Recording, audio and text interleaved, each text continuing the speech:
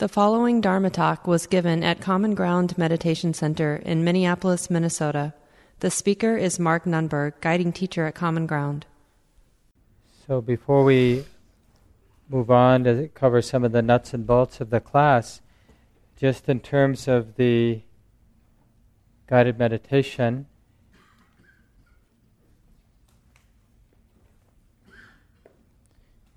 just making this, the whole point of these Buddhist studies classes, not so much to study the teachings as a philosophy, but really understanding these teachings as a skillful means. So we want to understand that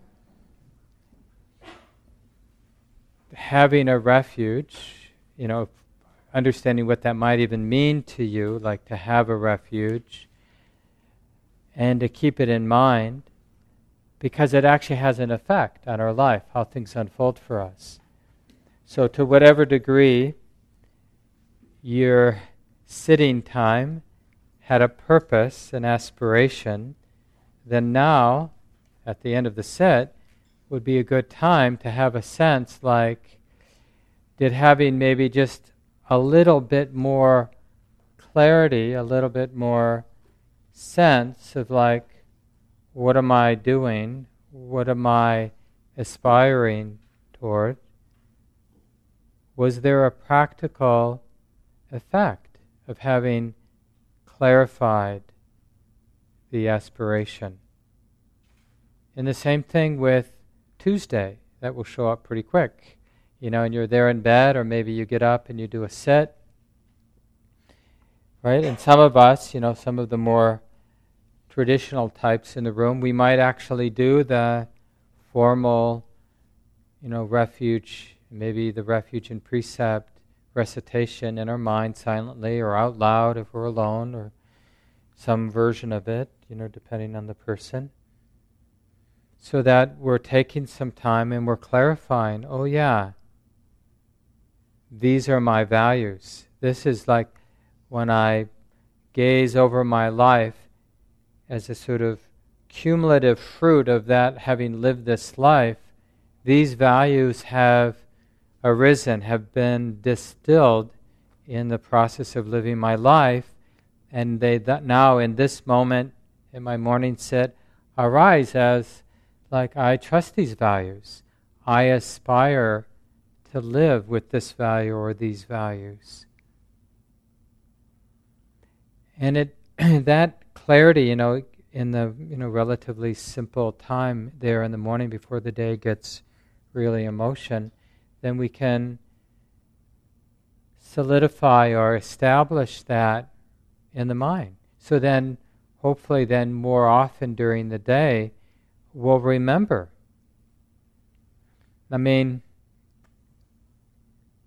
If you wanted to go from here to New York City, you'd use pretty good technology and to sort of keep the goal in mind. You wouldn't just sort of take off and start walking or driving or flying. You'd kind of like, oh yeah, LaGuardia, or 94 East, not 94 West. You'd think about it. And then you check periodically, like, am I actually getting closer to New York City? And that's a pretty mundane thing, like to get from here to home or here to New York City. But living our life, that's hopefully more meaningful than some specific place we're trying to get to, like to get from Common Ground to home, or to get from my house to my friend's house, or to get from home to work. And it's just interesting. I think one of the reasons we don't pay that much attention to refuge is, and I think it's embarrassing to us, humiliating maybe even, we're not often very clear, like, what is the point of this life? What would be a worthy and appropriate intention, aspiration for this life? A lot of us, having been raised the way that we were raised, and maybe more traditional churches, synagogues, mosques, whatever it is, the church of secular humanism, whatever it might have been, where there was sort of a more like, this is the truth. And so maybe rightfully even we've stepped back from that demand from our parents or from our culture, like, oh, this is true, unquestionably true, just believe it. But the alternative of thinking it doesn't matter, like to live our life without a rudder, as if, just to kind of think about the opposite of having an aspiration, having a refuge, to be sort of living our life rudderless, and just sort of getting attracted to whatever we happen to be attracted to in the moment. Oh, I'll seek this out today, I'll try, my life will be about having a good lunch today. And then after lunch is over, my aspiration is to have good digestion and later a good bowel movement. And then, something on TV and, whatever. So when we say it out loud, of course, that doesn't make sense to us. So part of our purpose in this class is to realize that we have this option. No one's going to make us do it, but we have this option to experiment with a rudder. It's just like, and, in a steady, relaxed way to kind of realize we have a hand on a rudder. Like we have this option to steer this life in a particular direction. Or if you like better the metaphor, to keep planting seeds that have a particular nature to become something. Instead of randomly planting whatever seed shows up in our mind, oh, I think I'll plant a seed of aversion, or a seed of fear, or I'll plant a seed of lust, or I'll plant a seed of distraction or denial or whatever it might be. And then I'll just get the fruits of whatever seeds I've been planting. And I'll just work with it. I'll deal with it when they come. Because we could be, you can see how we could definitely overdo it and get really neurotic and controlling about like wanting to become fully enlightened or wanting to become the most calm person in the world or the kindest person. But the thing is, part of what we're cultivating with refuge, it's not a one-time thing where, we lock in, like as soon as we get these driverless cars, you sort of lock in the destination, put in the coordinates, and then you're done. The taking refuge, having an aspiration, it's a moment-to-moment thing, right? We're learning as we go, planting seeds or aiming in a particular way, and then we live with the consequences of that aspiration, and we keep adapting, adjusting, tweaking what is important. And hopefully this class will be valuable in that way. One of the things that we really learn in our meditation practice is the power of intention. It's really, I think it's one of those things that we generally really underestimate how important intention is. It can be misunderstood, like there's some books out there, like The Secret, I haven't read it, but this idea that if we want success, we just somehow intend that or, set that intention in the mind. But it's really about understanding what the Buddha calls karma, understanding cause and effect, or understanding how it all works.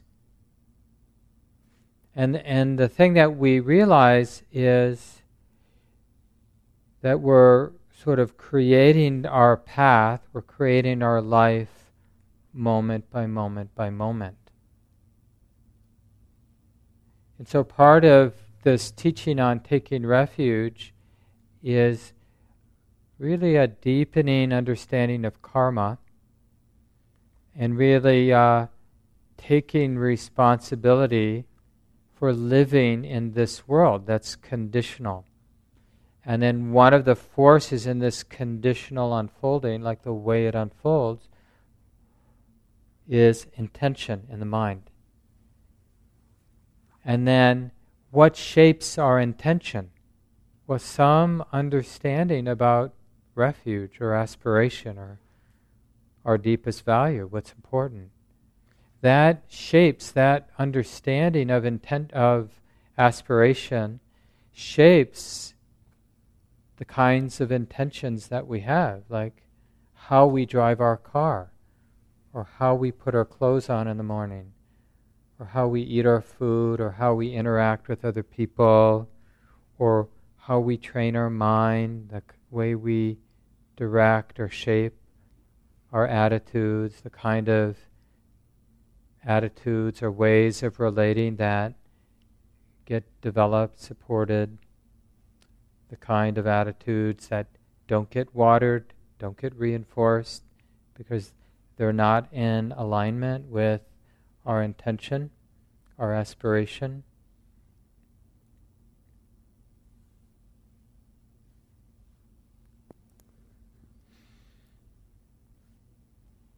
So the first question to reflect on, I'll give you a little silence to do this, this comes from Nyanaponika Thera, who was a very well-known Western Buddhist monk in Sri Lanka for a number of decades. He's dead now.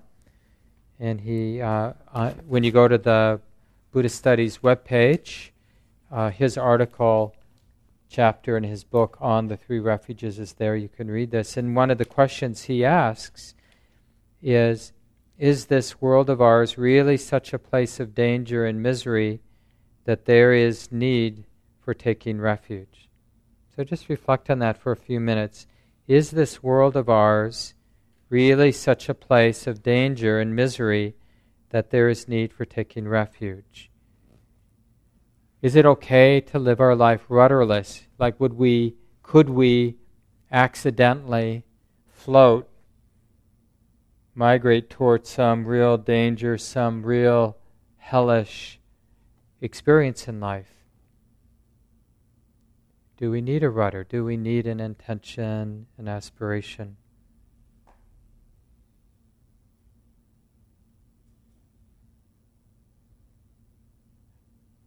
And this is an especially interesting question if you happen to be having a life that's relatively easy, relatively privileged, relatively comfortable, feels relatively safe for you right now. Right? You might need to skillfully use imagination, that whatever comfort, whatever privilege, whatever health you have, affluence you have, to realize things change, that we don't know, we just know what the way it is now. We don't know how things might unfold. But we can know that we don't know. Right?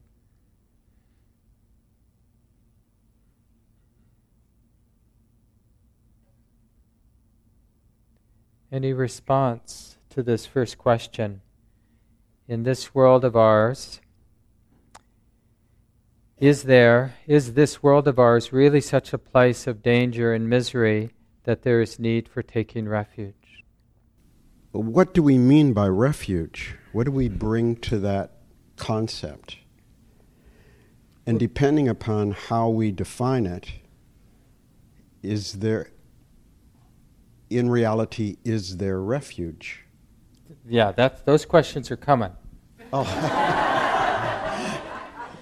But the first question, even before what is a refuge, is as we look at our life, right, our existential situation and just our physical situation, our social situation, our community situation, is there a need for refuge?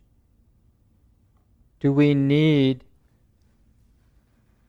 or do you feel like whatever's in motion in your life, both in the very kind of intimate, like internal, in your mind and your body, and then in the sort of communities and the situations you inhabit, is there need for a refuge?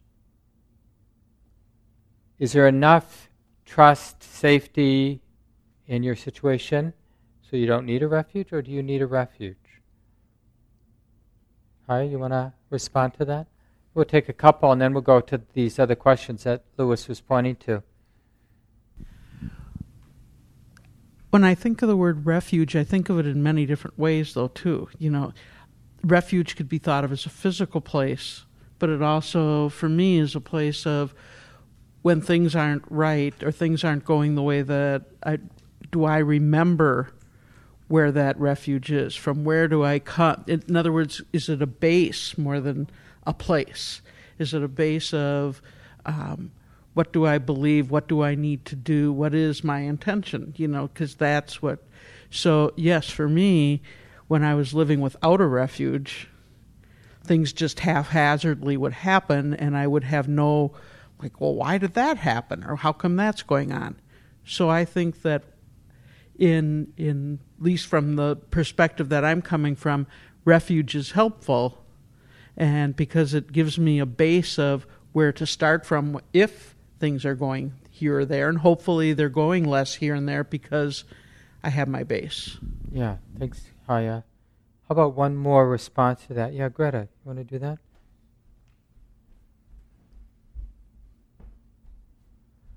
In this world of ours, is this world of ours really such a place of danger and misery that there is need for taking refuge? I'm not worried about danger and misery. I'm worried about false happiness. As someone who... But that sounds dangerous. Yeah. But that's if you recognize it as false happiness. There's so much offered to us in a first world country of what will promise you everything. Clothes, food, car, success, the right mate. For those of us at a certain age, a facelift. All of this will make you happy. That's the promise. And it's so fleeting. So that's where there has to be something more. Yeah, I can relate to that. I mean, putting it in what I heard Greta say in my own words, it's like, I want a refuge, I want a protection from ending up betrayed by a false promise, right? Yeah, I can really feel that. So the next question is, does such a refuge exist?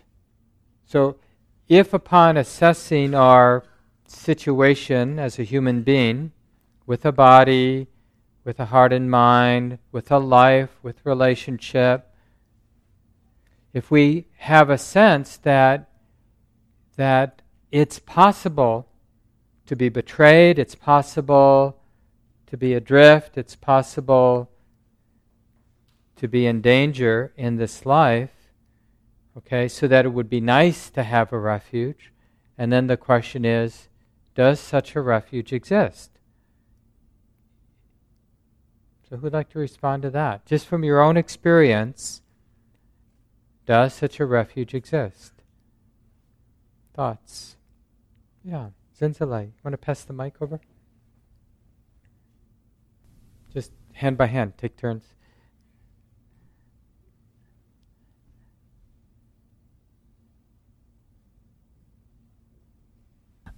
So to answer the question, when I think of a refuge, and I was trying to figure it out, because what initially comes to mind is like a cave or a dark, safe space. But then what also comes to mind is like routine. So like when I was growing up in St. Louis, like I lived with my grandmother and my great aunts, and we were like right in the middle of a really in a neighborhood that was undergoing kind of decay. So you can actually see block by block the decay getting closer and closer. There was just a lot of violence. I remember in the third or fourth grade, I saw a pregnant woman. She actually got stabbed while we were watching Easter. Those Easter shows they used to have on, like those biblical Moses or something. Yeah. It was some kind of biblical. We were watching it for like 3 hours on the TV, and then someone screamed in front of our house, and then there was this woman who had been stabbed, and I remember seeing the blood and all that. But in any case, the refuge was, with my grandmother's, was doing the same thing every day, or eating, particular kinds of meals, and the smells and the routine, which made it feel safe to the extent that we, to the extent that we could. And when, say, for instance, when I was living in California and my mother worked all the time, I was actually more afraid, even though the neighborhood was, I guess, somewhat safer, but the lack of routine, the lack of the food being cooked at a certain time every day and people coming and going in the house at the same time every day, it was actually much more frightening to me as a young person than it was in this other space.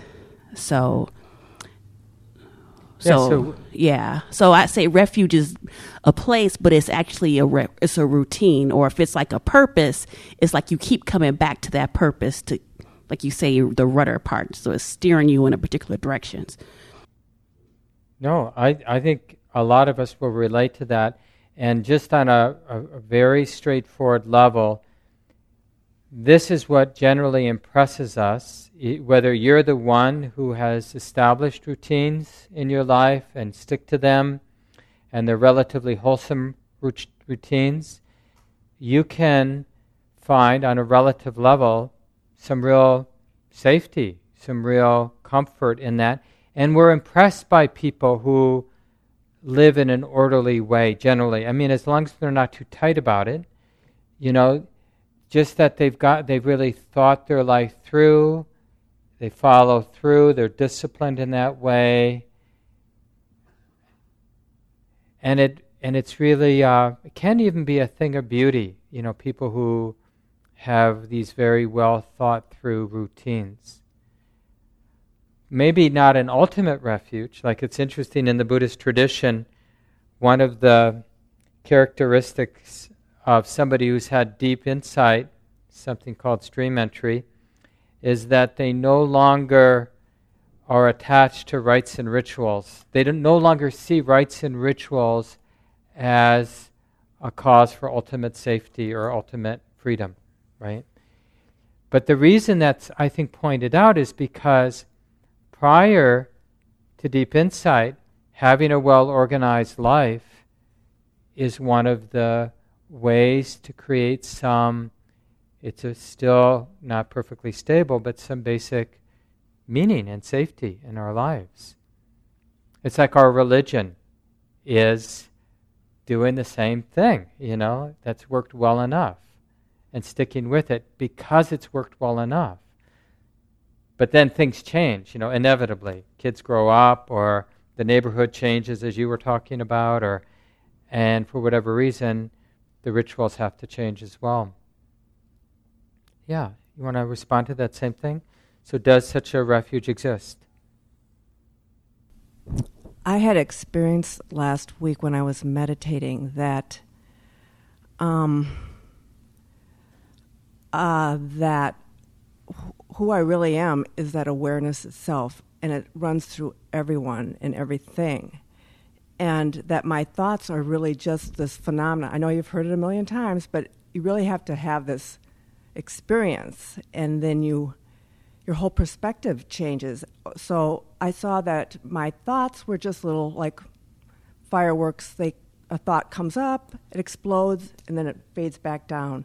But what's always there is that stillness and that awareness. And that's our home. And yet this play is also part of our home, too, I think, the phenomena that comes out of the awareness. But now I can't take my life so seriously, my thoughts, because I realize I also had the awareness that you think they're like dominoes. You have a thought, and if there's some space between the domino just falls down and doesn't hit the next domino. So you don't create a sense of self. But if there isn't any space, you have a thought, and then you have another thought, and it's domino, domino, domino. Then you have boom, boom, boom, boom, boom, and you have a self. But it's not really the truth. It's just an optical illusion. Yeah, thanks, Helen. So the second question is, does such a refuge exist? And sort of a supplementary question is, what is its nature? So who would like to respond? Yeah, right behind you, Helen. Please say your name, too. Rob, as I'm sitting here, I had more of a feeling sense response to that. So is there a refuge? I'm sitting here and I can be tired or hard or effortful, and then I use the word kindness, and it felt like a redirect to a refuge. So that felt like I was experiencing use of refuge. Alternatively, if I want to go home and have 3 or 4 beers tonight, which I'm not going to do. What was that last thing you said? Which I'm not going to do. Oh, okay. But I've been known to do. You're on record now. Yeah. Well, obviously, in that case, I might feel, no, this is what I really want. This is who I am. And it's that case, it's not easy to recognize that that's not refuge the same way I'm recognizing the redirecting while I'm sitting here that is refuge. Yeah. Thanks, Rob. So does such a refuge exist? So assuming that we agree that we need this in this world, there is a need for refuge. Does such a refuge exist? What might its nature be? Maybe 1 or 2 more people. Mary Ann, you want to go? Oh, go ahead, Mary, and then to Mary Ann. I just wanted to share that, well, there are many ways I experience refuge, but tonight, rather than going home after work, I chose to come here, and the flavor of that really was to connect to just the generosity and kindness of this community. Yeah, thanks. When I think about refuge, Mark, I think about the values that I have identified as being important to me. And I've been pretty aware of them since probably my 20s. And so whenever I get off, when I don't have a rudder, I can look at my behavior and I can go back and look and see if my behavior is matching the values, the things that I have chosen to help me create this structure for my life. And what I know is that when I am in integrity, that I have calmness and peace, and I'm okay. Things out there may not be okay, but I'm okay.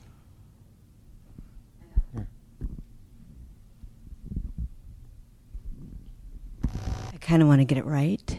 So I'm going to say it's either Buddha, Dharma, and Sangha, and it's kindness, appreciative joy, equanimity, and compassion. But if I'm going to describe a personal way I perceive it as coming into being, and that would be having the mind, the purpose, the plan, the intention, and having that greet a moment that dissolves it. So the moment, so I would say the ultimate refuge is probably the present moment, and that the way we arrive in the present moment, in the way our breathing functions for that arrival and our bodies and our relaxation, would be almost like arriving at greeting intention with no intention. Yeah. Thanks, Ann. And this is the kind of conversation we just had, and listening to each other in this way. this is just in a very direct way, not like trying to get the answer as Anne was sort of kidding about at the beginning of her response. Okay, you got the right answer. but just to be really interested in like tuning into the need for a refuge, right? Like in a sense, allowing ourselves to be frightened. It's useful to be frightened by the possibility of falling into a hell realm, right? I mean, it's relatively easy to do stupid things. Has anybody not done stupid things that ended up with you being in a hell realm, in a really difficult space for a while? Right? So, what protects us from doing those so-called stupid things that lead, to divorce, or lead to job loss, or lead to humiliation, or lead to ruining relationships that really matter to you, that contribute to suffering, that you feel then later remorseful because you were not responsible, not caring, and it hurts? So what refuge will protect us as this human being lives their life? All the twists and turns. What's worthy to place our heart upon as a guide, as a rudder? Here's a definition that this Western Buddhist monk has for refuge. He says it's a conscious act of will, which is, I was trying to make that point. It goes on and on, but this first point is really important. There's an engagement. It isn't something that, like an edifice that we sort of tie ourselves to. Okay, I've got my refuge. I have my island. I have my post in the ground that I'm tied to. But it's an active or a conscious act of will directed toward liberation, right? So this is this sort of constant tweaking, because what is liberation? Right? We're sort of figuring it out as we go, what liberation is. It's like another way we say this in terms of the Buddhist practice is that part of what we're having, or the main thing we're having insight into as we practice, is what the path is. We think we're on the path, and yeah, in a way we're on the path, but the path is clarifying the path, what the path is. Because it always initially seems like I'm walking, I'm going somewhere. Well, that radically changes as we walk the path, that idea of what the path is. So, conscious act of will, directed toward liberation, right? So we're moving the rudder based on knowledge. So even as we navigate our path, right, we're learning a few things. And like, oh, that wasn't the way. Seeking comfort, seeking wealth, seeking, your praise or something like that, seeking praise from other people, recognition from other people, eventually we learn the limitations of those things. It doesn't mean that they're not nice. It's just not ultimately a refuge that's worth much. And inspired by faith. So that's really the engine, or the energy comes from faith. Right? It's that inspiration allows us to make that conscious act of will directed toward liberation, based on knowledge, and inspired by faith. And this conscious act of will is really like a willingness to participate in karma, in a world that is governed by karma, by cause and effect. So, like, giving up is a karmic act. Whatever we do is going to be a karmic act. As long as there's a rudder, we're going somewhere. Where? We're going to either go in circles or this way and that way. So to not want there to be a rudder or to not want our life to matter doesn't make it not matter. So as long as we're in this embodied state with a mind that has intention, then the rational, the sort of wise thing to do is to own it, to sort of take responsibility for the life that's being lived, for the way it is.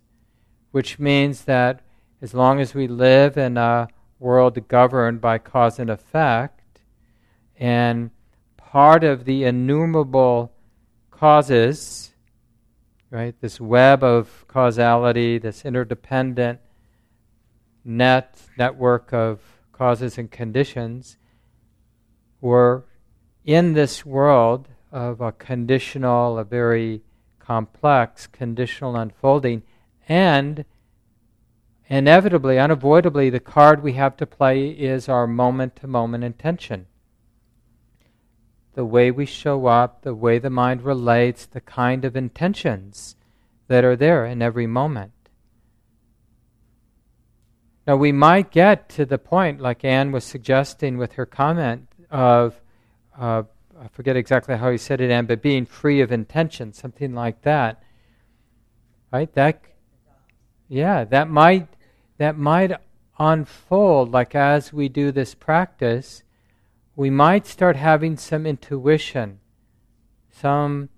aspiration, and intention to be in the world, to be a human being with a life, with a body, with responsibilities, but somehow not, maybe I'll change the language a little, not burdened by intention, not weighed down by intention. Right? Because that's kind of Buddhist-y, right? And it's better than saying no intention, although it's not necessarily incorrect, but it can, because we can imagine not having intention when there's still intention, because we don't want it. There's a real shadow, especially in Buddhist practice, of like pretending that we're not an intentional creature. Well, it's just stuff happening. And sort of not owning that we're part of what's unfolding here. We're contributing, we're complicit in everything. But there is a way to be free in this conditional unfolding. And that deeper refuge will clarify as we get interested in refuge. Right? It's like so many things in life, we wouldn't expect that we're going to nail it, in the first quiz, the first Buddhist quiz, when you're asked, like, what's your refuge, that we're going to get it. I mean, we might get the words right, but to really understand what the heart can put its heart, what the heart feels safe resting in, turning toward, letting go into, or however we might language it, we won't. We're going to make a lot of mistakes in terms of what we take refuge in. Probably very shortly, like when you go home and you're trying to take care of yourself, you may take refuge in all kinds of things that don't ultimately help make you a happier, safer, whatever human being. Maybe I'll eat a little bit more. And maybe that will be my refuge. No, definitely not working. A conscious act of will. So there are these four parts. So there's engagement, right? We're purposefully engaging the world of causality, cause and effect. We're a karmic being. We're willing to play the cards we have, right? Which is we can intend, we can aim, so we're not just doing it randomly. We're taking responsibility for where we're aiming, where we're going. Directed toward liberation, so you could just substitute our deepest value for the word liberation, because that's he's a Buddhist monk. He's using, the terminology awakening, liberation. But we can be a little bit more humble and just say, well, whatever value I trust in this moment most. And maybe for you, in a moment, there really is a sense of liberation, being free, being intimate with the conditional unfolding of our lives, but free. Maybe that's your aspiration. And then you get to use the word liberation or freedom, right? Because that would be free, to be a human being with responsibilities, with a life, with a body, with a society that we're responsible for, and to not be burdened with that engagement. That's a beautiful vision of freedom. That's a beautiful aspiration. But until we really have an intuitive sense of what that feels like, looks like in our mind and heart, it's a philosophical idea, right? It exists as kind of a mental construct, but it's a nice mental construct, right? So it's nice to play with that. But in terms of our actual practice, we might want something a little bit more visceral and something we're more familiar with, like the experience of the heart being at ease, right? Or an authentic experience of goodness, kindness, that we probably all have touched in moments, maybe, hopefully, even regularly, almost every day, where there's a more natural, trustworthy, pervasive sense of gentleness, kindness, tenderness, for its own sake, not like a strategic move by the ego to be kind or to be generous, but just a really trustworthy quality of the heart or mind. Based on knowledge, so we're on purpose learning from our mistakes, like all the ways we've taken refuge that didn't work. Some of us, back in the day, took refuge in youthful vigor, right? Until we got not youthful anymore. Or whatever, where you could just sort of push yourself in a way that you sort of can't do when you get a little bit older. Or even that clarity of mind that we once had. So that obviously wasn't a refuge if turned out not to be dependable. So we're accumulating knowledge, right? We don't mind when we make mistakes because that's valuable knowledge. Okay, that didn't work. That wasn't a real refuge. That turned out not to be dependable. Okay, keep it close at hand, right? That's the knowledge, based on knowledge and inspired by faith.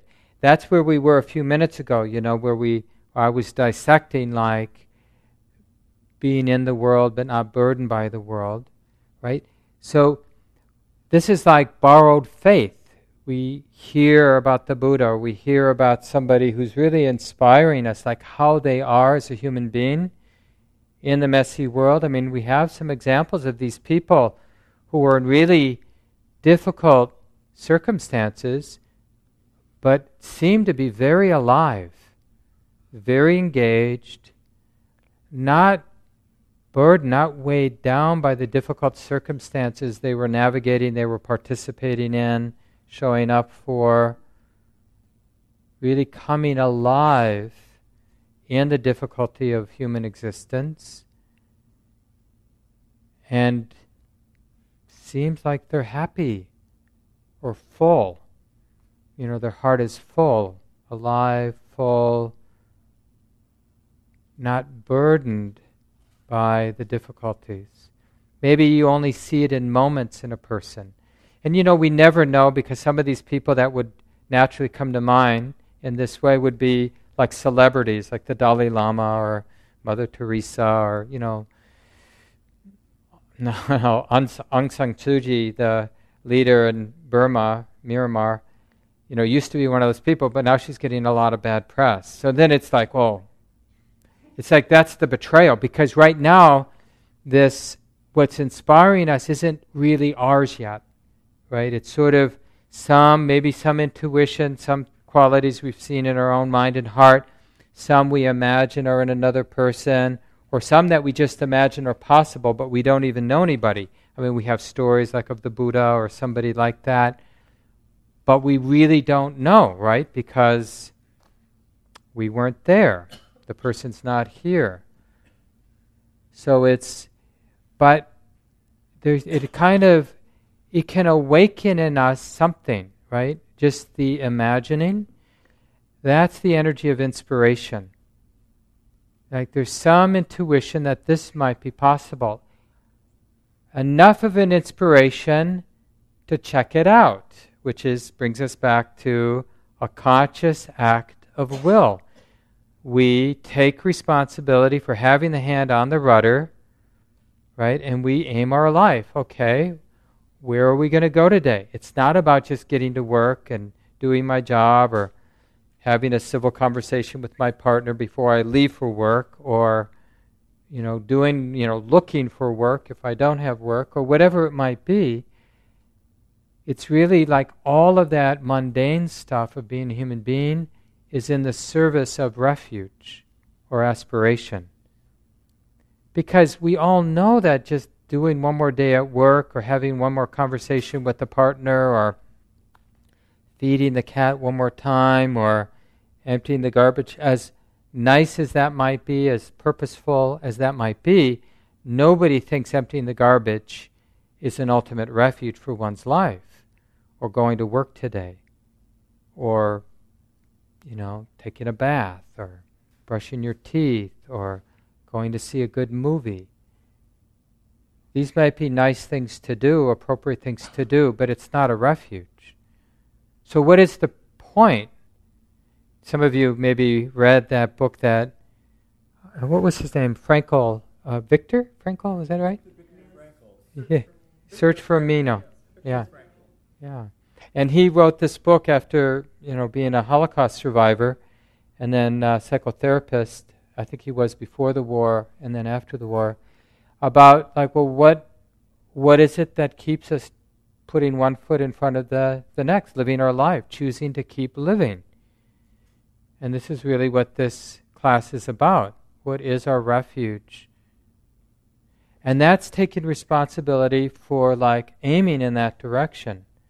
Full and complete liberation of the heart, unshakable release, or one of our current contemporary translators, Thanissaro Bhikkhu, wonderful Buddhist scholar and practitioner, unprovoked awareness release is one way he translates this goal, or he often translates nirvana, as the unbinding of the heart. The unbinding, the releasing of what is there to be released. Greed, anger, and delusion. So we need to take up these. I'll send this out in the email tomorrow once I have everyone's email address. So you can really get interested in each of these four: conscious act of will, hand on the rudder, aiming, directed toward liberation. So we're clarifying, we're experimenting. What is the deepest value? Based on knowledge, we're learning from our mistakes, we're learning from what happens, and we're also learning from each other.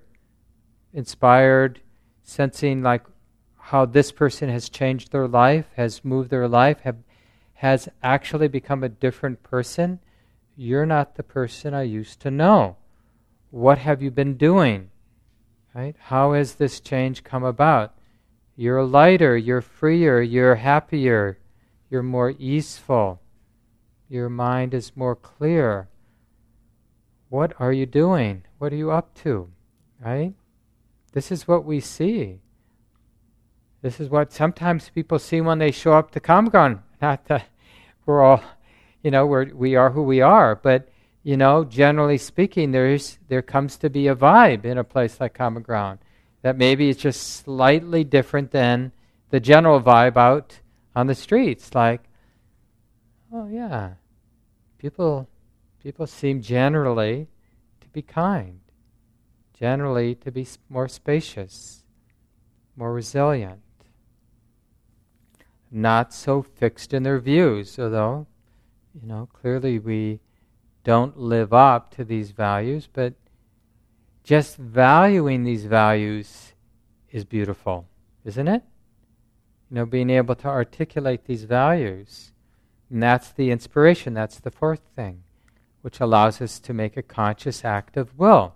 It's a brave thing to, we can be boo-hooed in so many ways. You wouldn't go to a dinner party, a cocktail party, and say, I have a refuge.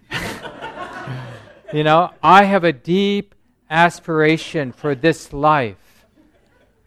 I mean, certain circles, but in the sort of, it's interesting how in a lot of our, I'm not sure how to characterize it, but just in some circles, it's like not cool to have a purpose.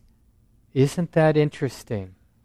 Because what is the opposite, as I mentioned before? And just notice how you are in more public spaces about refuge, about purpose and aspiration, and how you don't talk about it, or if you do talk about it, how you talk about, how you make it sort of acceptable. Because, I hopefully this doesn't offend people, but I think generally speaking in certain circles, there's nothing worse than being a fundamentalist. Except a fundamentalist about being a non-fundamentalist. It's like being an atheist or being a secular humanist, as if that's not a fixed view. So it's like we can't avoid, like your religion might be, or somebody's religion might be, to sort of, it doesn't matter. I believe in the God of, it doesn't matter. It's all just, you're born, you live, and then you die. It doesn't matter. But that's somebody's belief system. That and their aspiration, their refuge is somehow going to come out of that. So let's at least as a community of people taking this class, with as much commitment, as much engagement as we can muster in our busy lives, let's put this on the table, and bring it out into the light of day in our conversations, small group, big group conversations, our study at home, or our meditation practice. Let's bring this out. Like, what am I doing? What's important? Am I somehow making that conscious act of will to move in that direction, to aim in that direction? And am I actually going in the direction I aspire to go in? Is that direction based on what my life has taught me and what those around me are teaching me? Where can I find inspiration? What gets me out of my box so that I have the energy to keep showing up and not falling into the real trap of complacency? It doesn't matter. Just, like Zinzale was saying, the basic wholesome thing of just surviving based on holding some skillful routines together, like a life raft, getting ourselves through the day. We have our routines. I talk to these people because I trust these people at work. I eat at these places because they charge a fair price and they're good people and the food's clean, and we try to create these islands that are safe enough, and we leap from one to the next, right, and to the next. But it's always precarious because those islands can disappear, or they can change, they can get corrupted. It used to be a good place. That person used to be a good friend, or that, but then it isn't anymore because things change. So as I mentioned, I'll send out an email with Jnana Panika Thera's article, the link, and this quote that I've been reading tonight. And I sent out a couple books already in the email.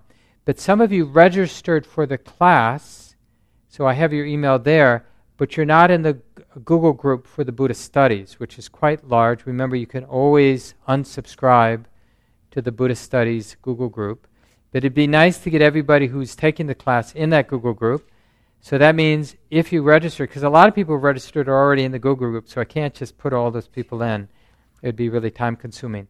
So I would like for all the new people who haven't been in a Buddhist Studies class at all, or it's been like more than 3 or 4 years since you've been in the Buddhist Studies class, to send me an email tomorrow if you would, and then I'll get you in the Google group.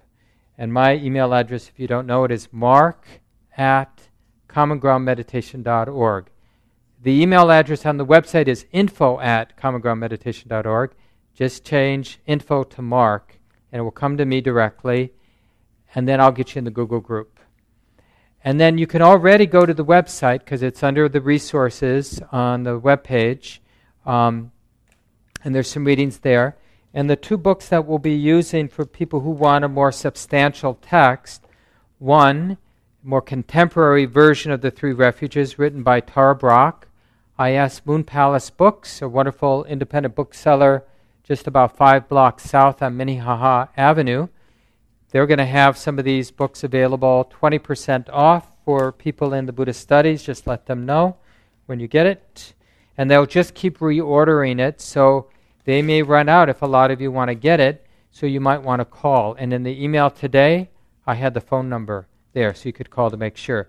The other book by Thanissaro Bhikkhu is called Refuge. This book is available online for free. You can download the digital copy of it. You could just get your own copy of it from the monastery, and it's just Wat Metta. And you can just, you'll find this if you just Google Thanissaro. And I have the link in the email I sent today to everybody who's on the email list. And I'll resend that content tomorrow when you have time to give me an email so that everybody's in the Google group. And then just a few more things, nuts and bolts about the Buddhist Studies. There is a prerequisite that people have done 3 Buddhist awareness retreats of some sort. Doesn't matter the length. It's just an arbitrary prerequisite because we want people who are practicing, not just people who are interested in studying. So if you haven't done 3 retreats, just check in with me. We'll find, and you're really interested in doing it, well, you can do 3 retreats. And I'll talk to you about how you can do that and take the class. But it isn't really appropriate for people to be in the class if they're not interested in doing meditation practice. So we want people to be studying to some degree. Some of you will do more than others. We want people to be practicing meditation, if not every day, almost every day. And we want people who are willing to share with each other. So every other week we have small groups. They're not optional. So if you're taking the class, when you're here on the even days, you stay for the small groups. Now, if you take this class, that means you're committed to being here, unless you have a business trip or a family obligation. So it's okay. You don't need to feel guilty about missing, but it's not okay to miss because you don't want to be here. So if you sign up, then you come unless you have some obligation that's not appropriate to break. And then you just come when you can. And that's okay. Even if it's like you can only make half the sessions. We really want people to come. We just don't want people to be loose about it. Like, oh, I'll come because I want to come. Or I'll come when they don't have the small groups. That's not okay. And then I want to thank Steve, who's doing the recording. We'll have the talk. So if you do miss a session, Steve does the recording. He sends it to, I don't know if it's Kevin who does the Buddhist Studies, or is it Andre who does the Buddhist Studies? Yeah. So then we have people like Kevin and Andre and a few others who then put these up on the website so that they're available. So thanks to all of you who make that happen. And then you can listen to the talks later if you can't be here in person. Or just you may want to re-listen or use some of the guided meditations. But keep that in mind in terms of the open discussions we have in this room when whole group discussions, they do get recorded. That's why we use the mic both to hear you, but also because it's recorded. So, and they're up on the web for anybody who wants to listen to. So keep that in mind when you share. This talk, like all programs at Common Ground, is offered freely in the spirit of generosity. To learn more about Common Ground and its programs, or if you would like to donate, please visit our website, www.commongroundmeditation.org. Thank you for listening. To learn how you can support the teachers and Dharma Seed, please visit dharmaseed.org/donate.